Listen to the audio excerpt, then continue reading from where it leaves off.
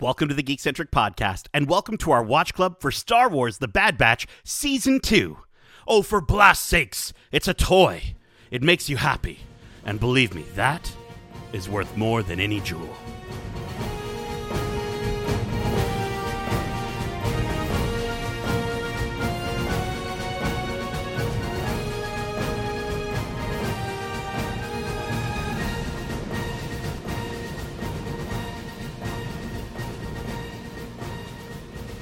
Welcome back to Watch Club. My name is CTO831, but you can call me Hugs. And this is our Watch Club for Star Wars The Bad Batch, Season 2, Episode 1, titled Spoils of War, and Episode 2, titled Ruins of War. If you're joining us for the first time, well, this is Watch Club, our weekly review series, kind of like a book club, but way better. Keep in mind, we'll be going into full spoilers for this series and Star Wars in general. So if you haven't watched this week's episodes yet, be sure to do so. And then come right back in less than 12 parsecs. Now, before we go hunting for an old man's treasure, let me introduce you to our experimental crew of ragtag troopers. And I have been waiting what feels like forever to be able to say this again. First up, he's taller than a Jawa, smaller than Jabba, and as entertaining as Jar Jar. He's CT1231, also known as Edit. Reporting for duty, how are you? Good to hear you reporting for duty. Listen, dropping in from the sky, way up high, we have the dopest, dankest dude on Dagobah, CT1006, but you can call him Joints. Ahoy hoy. Ahoy hoy. I think that's a standard protocol for clones. Yeah, is ahoy right? hoy. That's how you say. That's how you report, right? That's the exact greeting that I would imagine someone dropping from the sky would say, "Ahoy hoy," as they land. Ahoy hoy. Oh my gosh. And listen, rounding out our small but mighty battalion, we are so glad to have our true friend and war hero joining us, and her name is CT0118, but you can call her Brushstroke. I'm so excited to start our mission. It's a mission. Oh my gosh. And I was saying this just before we started recording, but Omega, I forgot how much I just love hearing her talk. Like all the different words that she keeps saying. I just was like rewinding just to hear her like say like war crate or whatever she said. War chest. Do you remember when we first started the season 1, and we were like, another annoying like young character that's just going to be annoying and following along and blah. I love her. She's great. She's great. I think all of our feelings have come around for Omega quite a bit. I feel like it was a similar trajectory for a lot of folks with Ahsoka as well. I think it was kind of a similar idea, right? And I think Omega, season after season, is only going to get stronger and stronger in our hearts and in our minds. But Batches, we are finally back for Season 2. It's been way too long. Darcy, I know you and I got hyped for Season 2 at Star Wars Celebration. So before we dive in, and listen, I know this is a bit cheesy, but what would you say this series means to you, and what are your expectations for this new season? I think that this series means a lot to me in regards to the fact that it's animated and it does hold its own in the Star Wars universe. I know Clone Wars is that way as well for a lot of people. I know there's still a lot of people out there who don't think it matters, but it truly does. And I think that this show also holds its own in regards to being absolutely digestible for children, but also, you know, epic and mature at some moments. There's a moment at the end of episode 2 that I was like, whoa. Yeah. You know, yeah, we had that. the like Wrecker episode in the first season when his chip goes off, and that was like really intense. So I really love the way that this appeals to all audiences, all Star Wars fans. And, you know, as a character designer, illustrator myself, I'm obsessed with the art style of, you know, Star Wars animation. I love it even more. It gets better and better every single year. So I'm excited to watch these characters transform in a new way with this animation style. Yeah, you know, echoing a lot of those sentiments. I think that... Oh, I see what you did there. Oh, there you go. Yeah, there you go. Animation and Star Wars have such a strong relationship. And I think the commitment, with this series and the idea that they're telling new stories. And last year, towards the end, we got Tales of the Jedi as well. So, there's this like intrinsic relationship between animation and Star Wars, and I love it because what it does is it further develops Star Wars as in the universe, and it says in many ways that it all matters. It's all important. It's all encompassing, and I agree with Meg. I think that while many will look at this as it's animation, it's for children, you're starting to see how the live action is influencing the animation and vice versa. And I don't mean just on the literal sense of seeing characters show up across the board. I actually mean in terms of tone, in terms of just the darkness, like Meg pointed out at the end of episode 2. I was actually a little bit surprised that they went that route. That said, I think that this show at its core does continue the most consistent theme of Star Wars, and that's family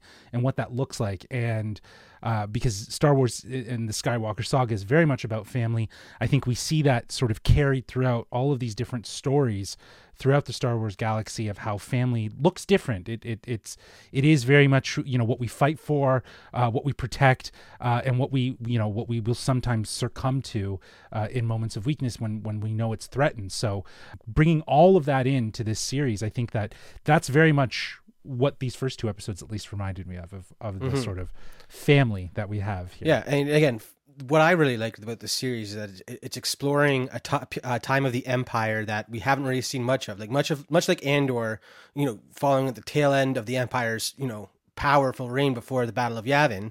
And then here we are at the beginning of that, just after they've taken control of the whole galaxy. So it's exploring a really interesting time in the galaxy, and that's what I love about this show, is that we're getting little snippets into how the Empire is rising to power and kind of taking control of all these planets that they used to just have a Republic presence on. So I love that about this series, and again, it's following right up after that Andor, and still delivering some of those dark tones so that it is for all audiences. It's great. You guys said it best. This is a show about family, and it's for all audiences, and it looks amazing. So the show is so good. Yeah. Yeah, found family for sure. And I think as far as the look is concerned, we have a lot of Clone Wars season 7 to thank for sort of heralding in. I think Disney getting officially behind these shows. For me, I went back and forth in season 1. It started off so incredibly strong between the opening and then the season 7 of Clone Wars. I felt like those were really high expectations set for me going forward with this series. But I found that when we were doing our watch clubs, we had to keep reminding ourselves, like you were saying, that the show was intended for a younger audience, and it still is. But like you're saying about the dark tones, I think it's pretty dope. This show was doing it before Andor. And, I think Andor is celebrated for how dark it gets, and we talk about it constantly. We talked about it in that watch club. But to see it here, and I think it's just, it's great to see from this part of the timeline, the perspective of these clones. And I think Omega was the wild card that I don't think any of us were expecting. Like we were saying earlier, like she's grown on me quite a bit. And now I can't see the show without her. You know what I mean? Like, she wasn't a thing that we at all expected going into this series. And sort of the mystery behind her has always sort of been a really intriguing aspect about her character.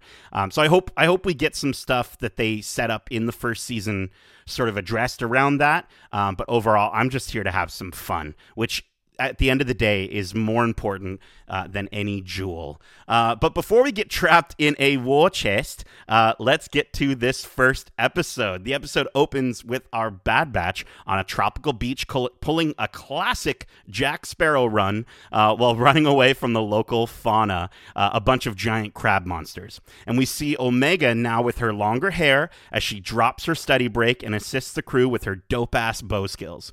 Then, back at Sid's bar, we see she's just as charming as ever, and we're introduced to Phee, the most trustworthy pirate Sid knows. And we learn that the package they stole from the Crab Planet was for her.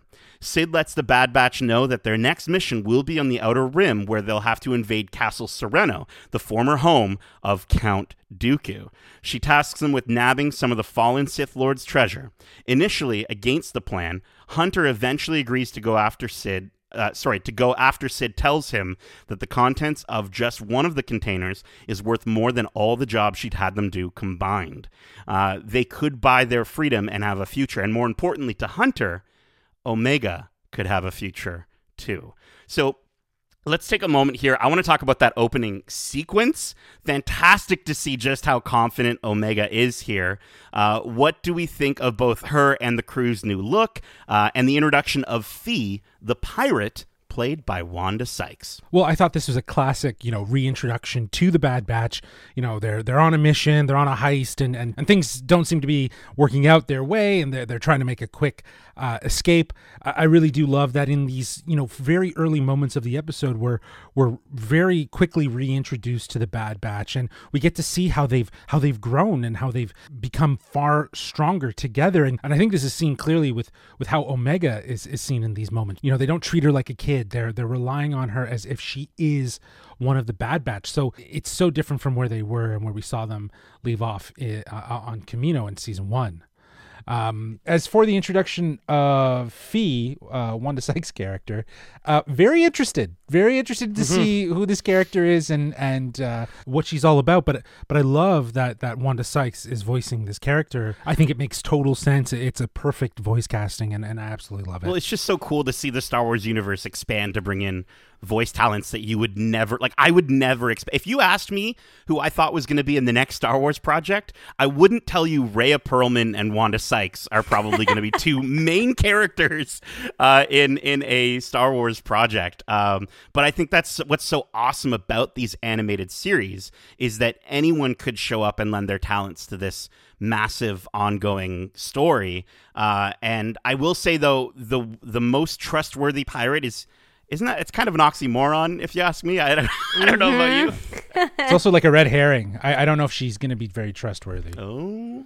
Well, and since they mention pirate, every time pirate's mentioned in the Star Wars universe, I immediately think of Hondo. Oh, yeah. Hondo. Yeah, Hondo. Ohnaka. So I got a little bit excited there, for the possibility of even him being featured. He's shown up, though, right? Point. He's shown up in animation.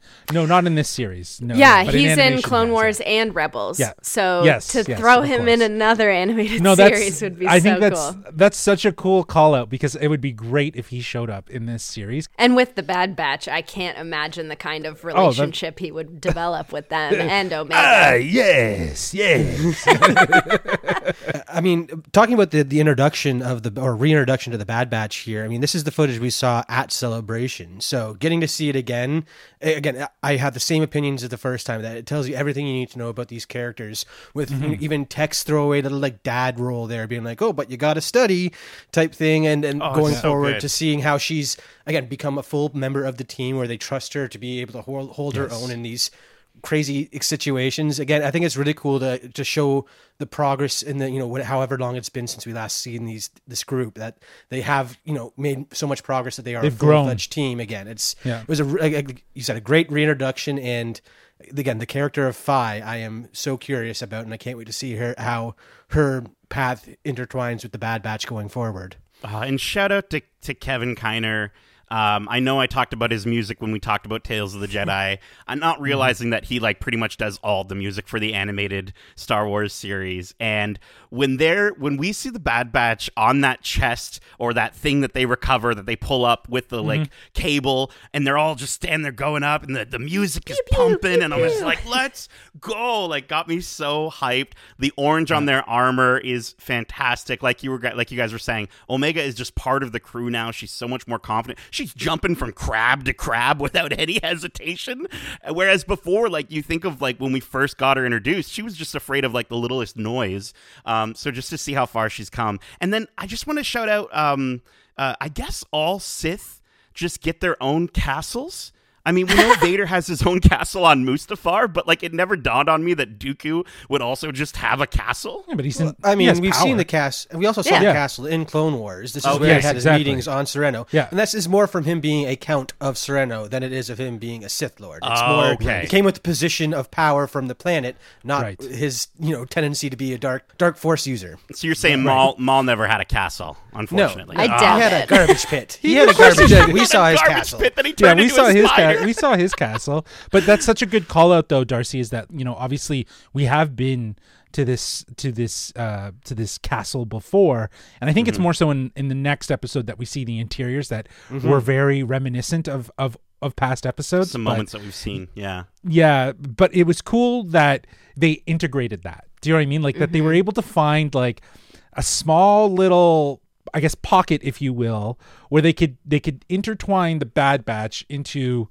seemingly a main character in the saga, and that's played a huge part in the overall saga. That's Dave Filoni, dude. That's Dave Filoni. Yeah. That's how his mind works, dude. But at the same time, though, there is a head writer that is Jennifer Corbett, who we actually sat down and chatted with, and that interview is going to be coming later.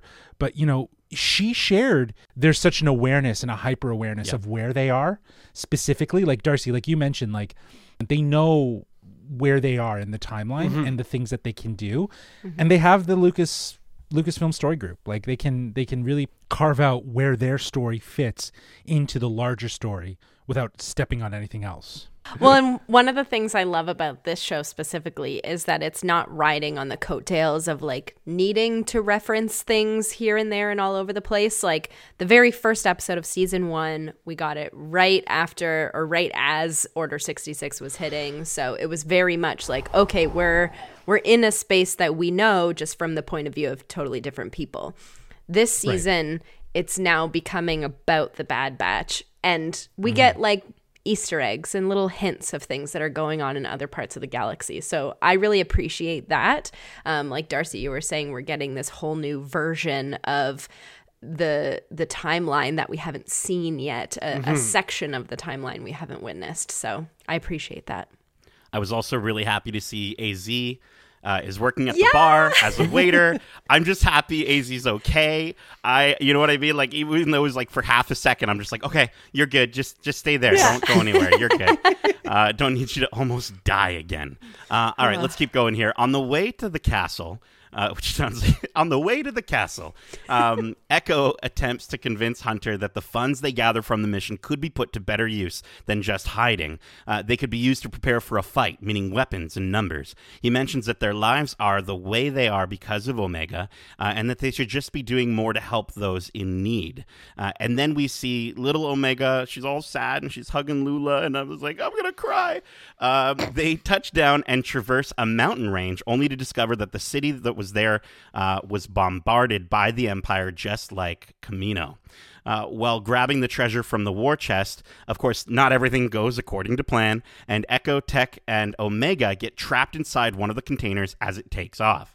Hunter and Wrecker weren't able to get to them in time, but thankfully, Omega's studies paid off as she remembers that the containers on a Class 4 freighter are equipped with re-entry thrusters. I'm saying it like her, which means they can escape in a cargo container. As they fire all the containers off, they fall through the air, and on the inside, we're left with a cliffhanger, no pun intended, as to where they might land or whether they might survive. So before we continue to the next episode, let's chat about this Count Dooku treasure.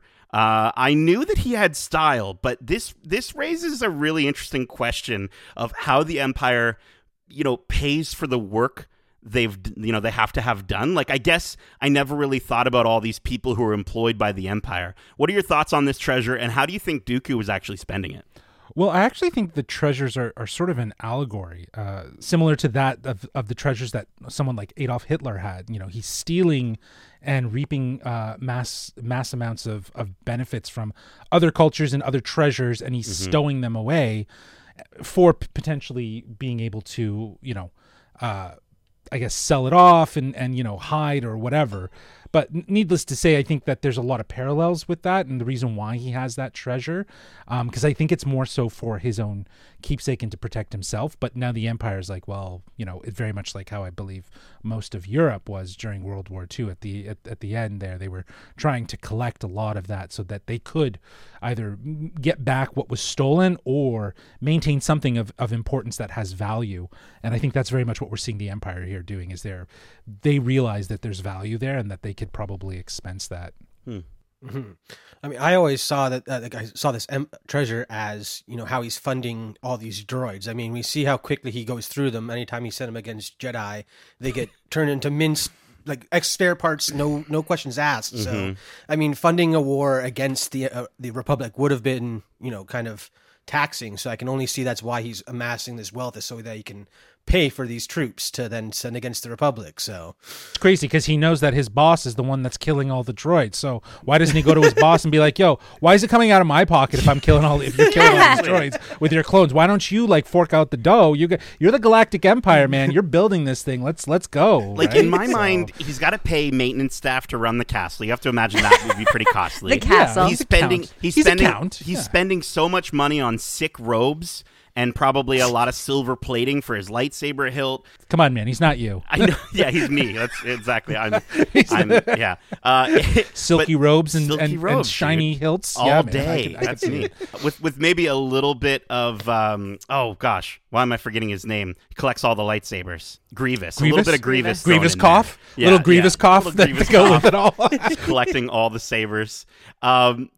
But you know, I know Andor touches upon this, and as nerdy as it sounds, I think I would really love to know how the economy actually works for the Empire. Like, I'm confused because I feel like if you didn't like how much you made and you tried to go for a raise from your boss, they would just fire you or kill you and replace you. Like, wouldn't that be what they would do? Like, they're not worried It about seems like getting the new Empire's employees. ammo, like that seems very fitting, Right. For how the Empire would probably handle that. Yeah. Yep.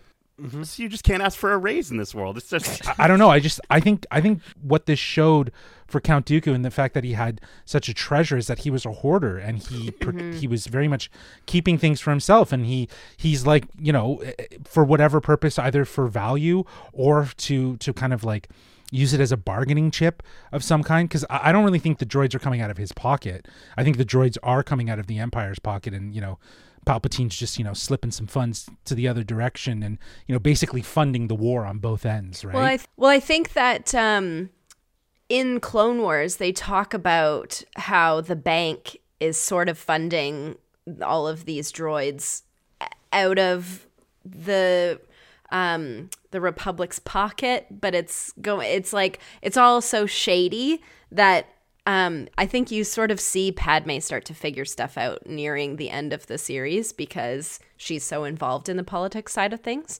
yeah, that banking clan. They they know Right. they know what's what. That's right. You know what I'm Yes. talking about? Yes. Yes. But listen, before we keep talking about the banks and keep comparing Darcy and I to Count Dooku with our collection of lightsabers and our silk No, just you, bro. robes. Just you, not Darcy. No, I'm bringing Darcy in this because last time I visited no. him, I counted 94 lightsabers in his room. I don't know, Okay. man. 90 I've seen no. you in some silky robes, though. I've seen you in some silky robes. Okay, so. but I do want to just quickly mention, I do love how the Bad Batch are still using stun blasts on the regs. After all this time, they're still doing that. The regs are still shooting with regular blast fire, but I think it just continues to show how they have an understanding that these troopers really don't have a choice in these fights, and they totally get that. And I love that that's still something that's happening. There's one specific moment that I love so much in this episode that as of late in these Star Wars series, we're getting like new clone or I guess stormtrooper deaths because in the old movies you just see them go blah and they shoot back and they fall off things and that's all you get. Yeah. I love when Wrecker stuns the one stormtrooper and he just like face plants on the side of the building and then they drag him in. I was like, I laughed out loud at that moment. I was like, yes, another weird death, or well, I guess just stun, but another weird like pass out from a stormtrooper. I love it. That moment was giving me Stormtrooper knocking his head off the door in New Hope, I think it is. I can't remember which one. Like, So good. can't see through the visor. Oh my gosh. I would love to say though, shout out to Echo for probably wanting to be a part of the rebellion, and I don't know if that's an Easter egg that maybe he will become part of the, you know, early rebellion. As a throwaway line as that is of how Echo might feel, maybe that's a little light into where he might be going. Yeah, it's very possible. I think we've talked about in Andor just split up and separated these groups are, and they got to start somewhere. But I also, just before we move on to the next episode, which we got 2 episodes in 1 week, crazy. I just want to say I love how Omega's studies actually help her in this episode, and it really emphasizes how she's able to learn something different from all of her space dads. She shows it in this episode between her courage and her sense of adventure from Hunter and Wrecker, her ability to be stealthy like Echo, and then here with her knowledge of Class 4 freighters. It's so wholesome. They're finding ways to develop her characters into the best parts of the Bad Batch, and she's teaching them things along the way, and I'm just like, it's so endearing. There was totally a proud dad moment too, and Tech's like, "Oh, you're right. Good job." That's the most emotion we're going to get from the tech-based, or like how science-based he tech says, is. "I'm That's impressed." the most emotion. Yeah, I'm impressed. That's the most emotion we'll get from him, and it's just like he is so proud to be like, "Yeah, that's because I said study, and it worked." Yeah. It's so cool. I love how they're really driving home that whole found family vibe with the 4 dads or 3 dads now raising Omega. So good. All the dads. All right. Well, listen, let's keep going here. Thankfully, the re-entry thrusters. It is 4 dads. Jeez, I can't count. It is 4 dads. Sorry, I can't count. Yeah, I was just thinking they're was like like, the Ninja Turtles, though. Wrecker, They're like the Hunter. Ninja Turtles. Yeah. Echo's a droid. He's not a dad. Oh, how dare you? That's droidcist. All right, let's keep going here. So, thankfully, the re-entry thrusters on the container engage, and Omega Tech and Echo crash land up onto the upper forest region of the planet, just barely hanging on to the edge of a cliff. They have to move because the Empire is going to come looking for them. That, and they haven't fully landed yet again, with the container falling further down the cliff. This landing results in Tech almost getting Nemik'd. But thankfully, too soon? Is that too soon? Is that too soon? No, it's okay. I wrote it down. He almost gets Nemik'd, but thankfully, it's just his right leg that gets crushed. Captain Wilco redirects their topside forces and commands his troop to bring a shuttle. After convincing Omega to leave the war chest behind, Tech, Echo, and her manage to find cover with Romar, who we learn is a survivor of the destroyed city we saw in the first episode. Omega says she wants to still go after the war chest, but Echo tells her she has to watch over the old man instead. Romar is working on restoring a Model 2 data core that contains a fragment of his people's history, not separatists, Serenian, to which Tech responds with, "I never thought of it like that," and he proceeds to help him fix it. Further out, we get an epic moment with Hunter and Wrecker where they go full Bad Batch and turn a non-working separatist tank into a rocket launcher as they push back Wilco's forces. So I know I jumped through a lot of the episodes. So let's take a moment here. What did we think of Romar and his strange little hut? And also Tech's realization that separatists were people prior to war. And then what did you think of that epic moment with Hunter and Wrecker? Let's talk about all that stuff. The interesting thing about Romar's story is that it kind of aligns with where the Bad Batch are. They're going against the grain of the Empire, of what they know. They are people. They're not the clones that everyone thinks they are. And I think that very much allows Tech in that moment to see how the separatists, they're not all separatists by choice, right? They're just separatists by just maybe based on who they're associated with, just like how they are. They're associated with clones, but they're not the clones. I really loved the military portion of this episode featuring Wrecker and Hunter. I thought it was tons of fun as they snaked through the castle, and they inevitably finding and locating and reaching Tech. Their dynamic is very interesting, and I love that we got to see sort of in episode 2 a divide and conquer story here, right? Like they're divided based on the circumstances, but you get to see their strength of how, as they work together, what that looks like. And this one was a good follow-up. Made it all worth it to hear Wrecker say, "I make a pretty good tank." I was like, yes, that's such a good line, such a Wrecker thing to say.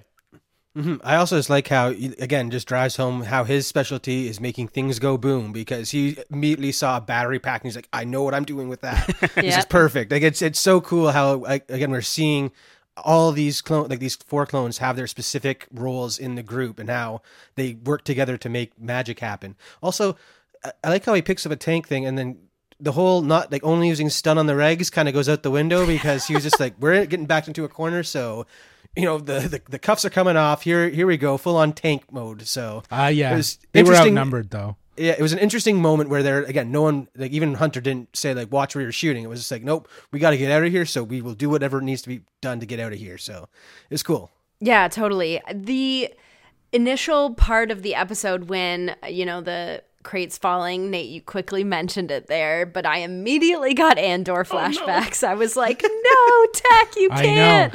Are you kidding me? Like episode 2. So I'm glad that that's all okay, and hopefully they fix his leg and he's going to be fine.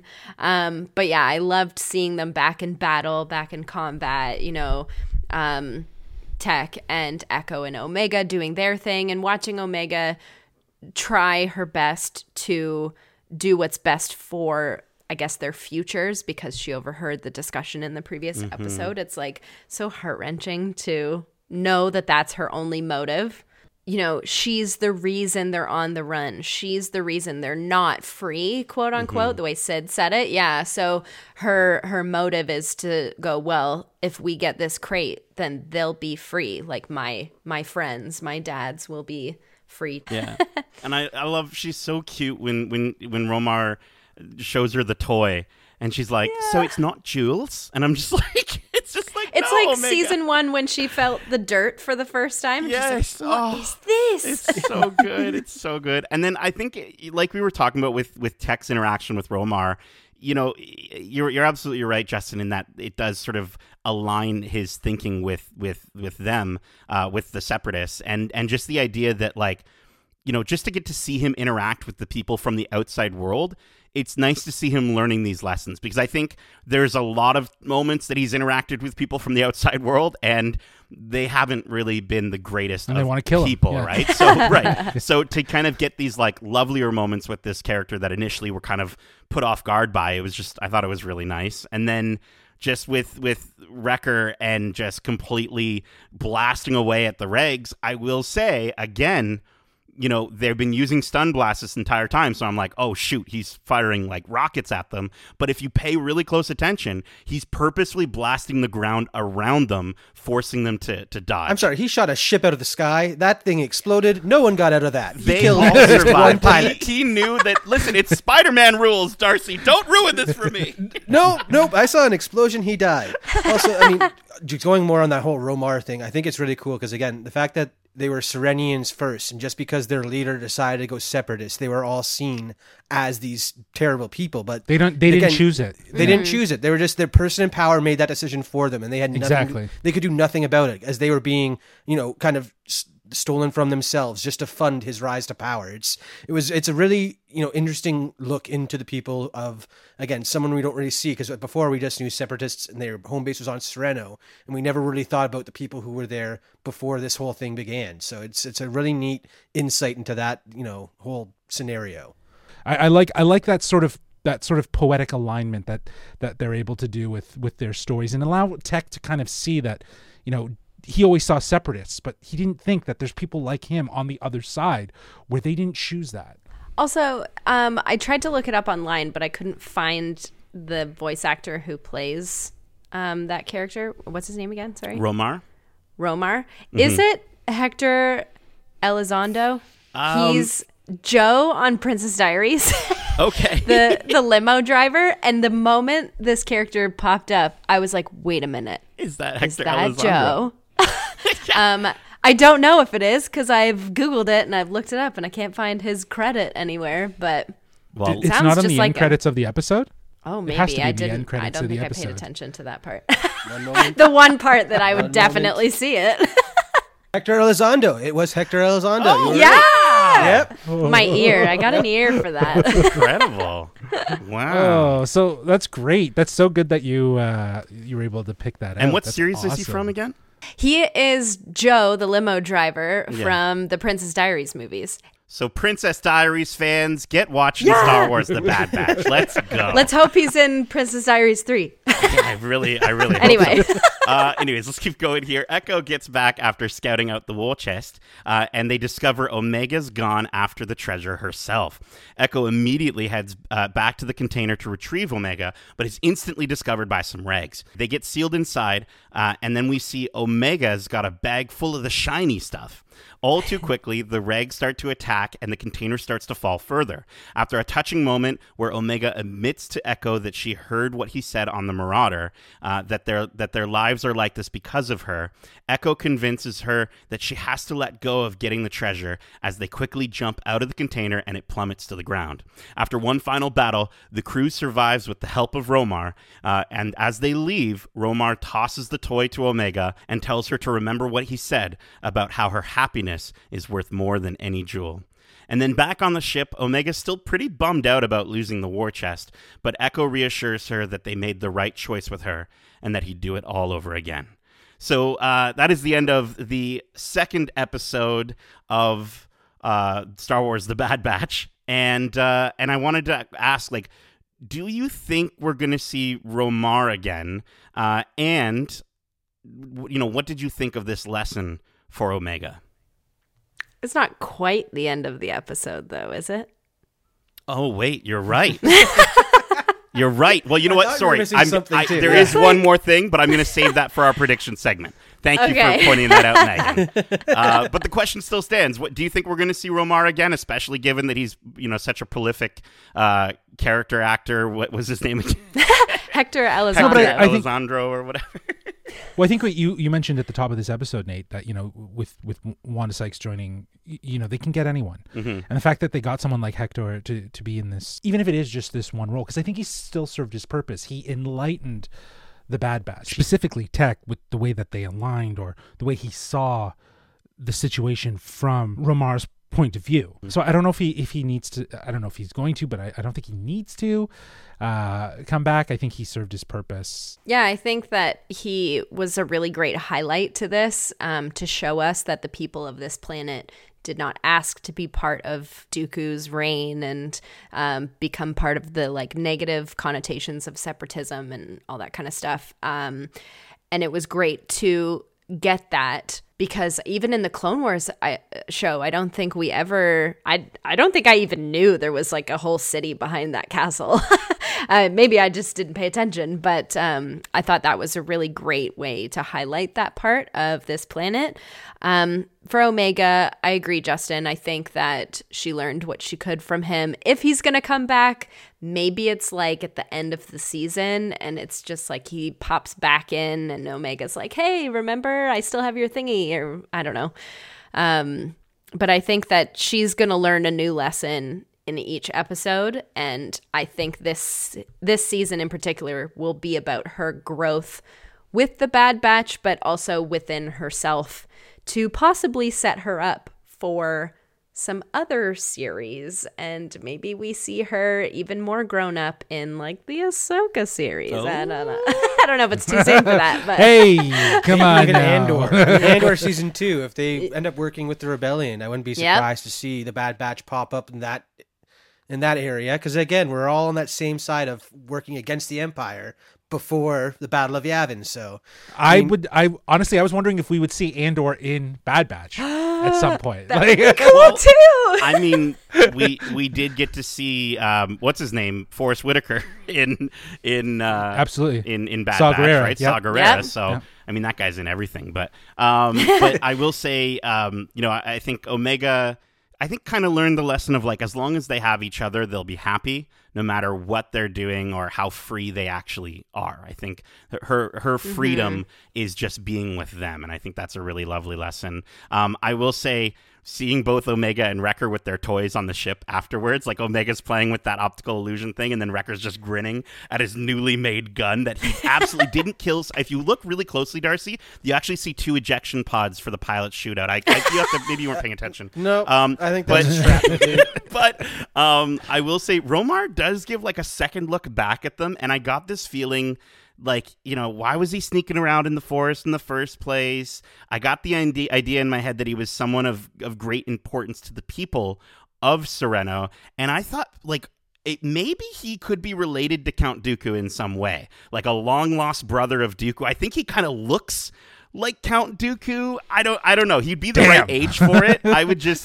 It would be really interesting to see if we ever do get to see him again, like the Empire is using him as leverage for the Bad Batch, especially if he does have a greater connection to Dooku. I don't know. I think that would be really cool. There was some suspicious vibes from him. I will give you that. Like, if he's going to come back, I like the theory that he's related to Count Dooku and he's in hiding because he doesn't know if the Galactic Empire is after him.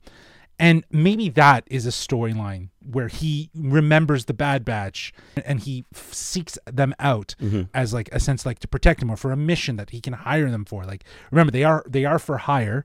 So if they are going to interact and if they are going to find a way to continue a storyline, maybe it's through, he hires them for some sort of sense of protection or to find something or something, and that's where it's made clear. I dig the idea though that he's related to Dooku. So Dooku does have an older brother. I think it's older. He has a brother at least named Ramil, and a sister who passes away, and that kind of leads his turn to the dark side. Ramil sounds a lot like Romar. I've only ever read it, so maybe he changed his name so no one would recognize.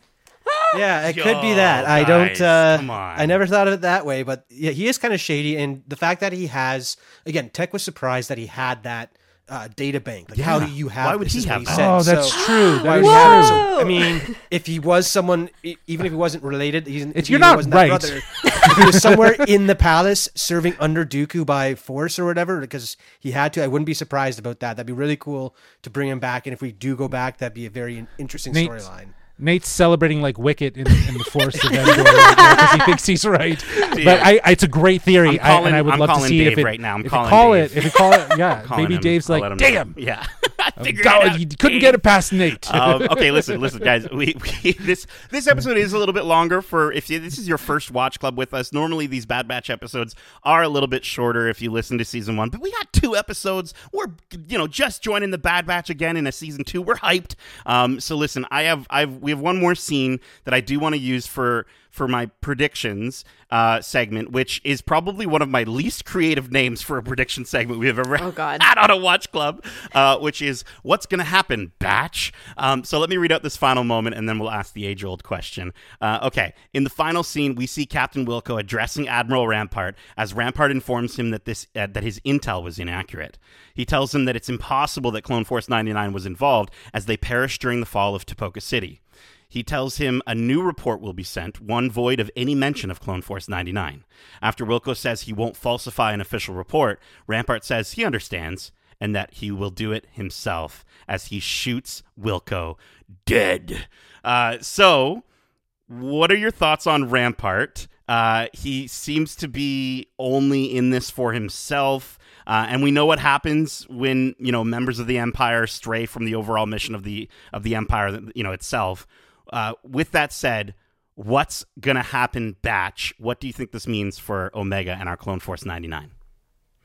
I would like to point out the really intense death that we just witnessed. Not only did he get shot by Admiral Rampart, but you see in this massive wide shot the clone falling off the side of the platform. He falls off the ramparts of this base. I mean, but come on, leave those jokes to Justin. Come on. But it was chilling to watch that moment, and then to see Rampart put the blaster away and sort of look around and cool, done my job, off he goes. That was so intense. I'm excited to see what his motives are throughout the rest of this season. Is he going to try to find the Bad Batch and get rid of them, or is he just going to go shove it under a rug, pretending they don't exist? What he just said can't be true, because why would I fail? And I don't know. I'm intrigued. I think it's hard for me to make a prediction to my fellow batches, because I don't know if there's enough here, but I think what I really love about this last sequence is the tonal shift. we get from like this sort of fun adventure episode right into like this dark, moody political thriller that, again, coming off the heels of Andor, feels like Andor.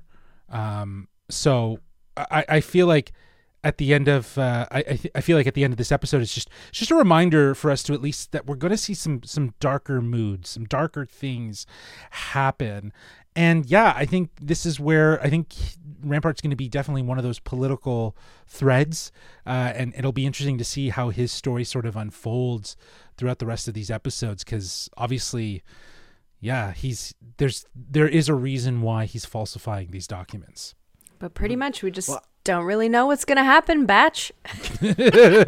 I mean, I think it's interesting because going back and having to look through those credits to see who the voice of Romar was, I also noticed that there were other voice actors for the clone troopers. So these are clearly not clones. These are just troopers, like we saw in the last season, where they're just enlistment people who they brought in to fill up the ranks. And we're seeing the fact that how casually he was able to shoot this clone commander. I'm wondering if this is the reason why we see less clones in the future, is because they are so, set to following orders that all this, backstabbing and lying that happens within the Empire kind of forced them out because they wouldn't follow the orders of their superior. It seems kind of interesting that that's almost what they posed in this situation, where the clone that we knew was a clone, he saw his helmet off and everything like that, was quickly cast aside by the Empire once he said, I won't follow your orders. So very, very, again, chilling moment, because we see how ruthless the Empire can be in just this one little 30-second scene. So I'm excited to see what the season can bring, if this is how they're going to handle some of the storylines, or whenever we go back to the Empire, it will be a darker tone and, exploring why clones aren't used anymore. I will just say, I hope that as you're pointing out, Darcy, and I think we were talking about it last season too, during season 1, is that the series is very much going to revolve around how they transitioned from clones to I guess enlistment individuals that would don the stormtrooper outfit. But again, at the end of season 1, with the destruction of Kamino, it was pretty clear that was the route that we're going. But I think as you're pointing out here, Rampart's sort of ability to just, this thing is, this is a clone, it's expendable, I'm getting rid of them. It might give us a little bit more of an insight as to what this season could unravel with how they start to maybe get rid of clones. Decommission the clones, so to say. There you go. That's the military word. Well, before we get decommissioned and run out of time, let's get to our overall thoughts and final score, which for these 2 episodes, we'll be rating them both together on a scale of 1 to 5 bags full of the shiny stuff. 1 to 5 bags full of the shiny stuff. She's so excited when she says it. I was like, oh, my heart. Megan, why don't we start with yourself? So I came into this season with an open heart. I knew, even if it was just one journey after another, just one mission after another, I was going to love every single second. And it did not disappoint. From the very first opening sequence on that beach, I was immediately hooked. I loved seeing Omega in her, a little bit more aged. She's got a little longer hair. She has full use of that bow and is learning more and really absorbing the life that she has chosen with the Bad Batch. I love seeing all of their relationships mingle and see how each one works together differently. I'm hoping that they split them up more on these journeys, but it becomes different pairings of different Bad Batchers with Omega and vice versa. And I never thought I'd say this, but I'm very intrigued on the political side of Rampart and how he is going to move forward from here. Somewhere George Lucas is just cheering his like, little, he's Megan, like me. Yeah. Finally. He's like me, like, dancing like Wicked over here. That's absolutely. So, of course, and I think this is going to happen for every episode. That's what I'm predicting. I am giving these 2 episodes a 5 out of 5. Bags full of the shiny stuff. All right. Okay, Darcy. Yeah, I mean, a lot of the same things Meg said about coming into this.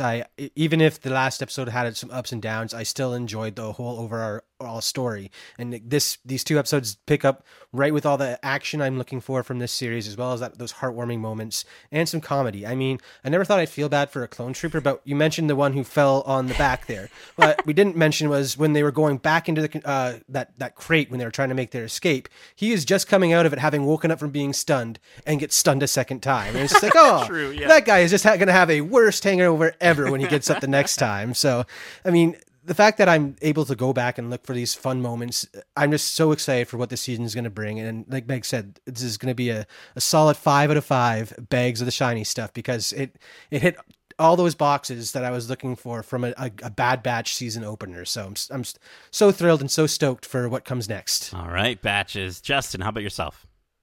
Well, my fellow batches have said much of the same sentiments, and yeah, this was a great reintroduction to the characters we know and love from the first season. We see them more evolved right off the bat, just through their actions, through their relationship, through their conversation in these first 2 episodes. And I love that, the episodes are very mirrored in a way where you have something that is, typical job heist, which is the first episode. And then the second one becomes the adventure of how things, don't ever go as planned, as you said, Nate, and the adventure that follows, and maybe the people that they meet, and the things that we love about this show that makes Star Wars so interesting, because we've spent so much time talking about Romar, who has such a small part, but he could mean so much more to the rest of the story. And that's what's fun about Star Wars. Like, that's why we do this all the time, is because we love that part of it. So, I think these 2 episodes are very complementary to one another, that do give us a very full round experience of what is the best parts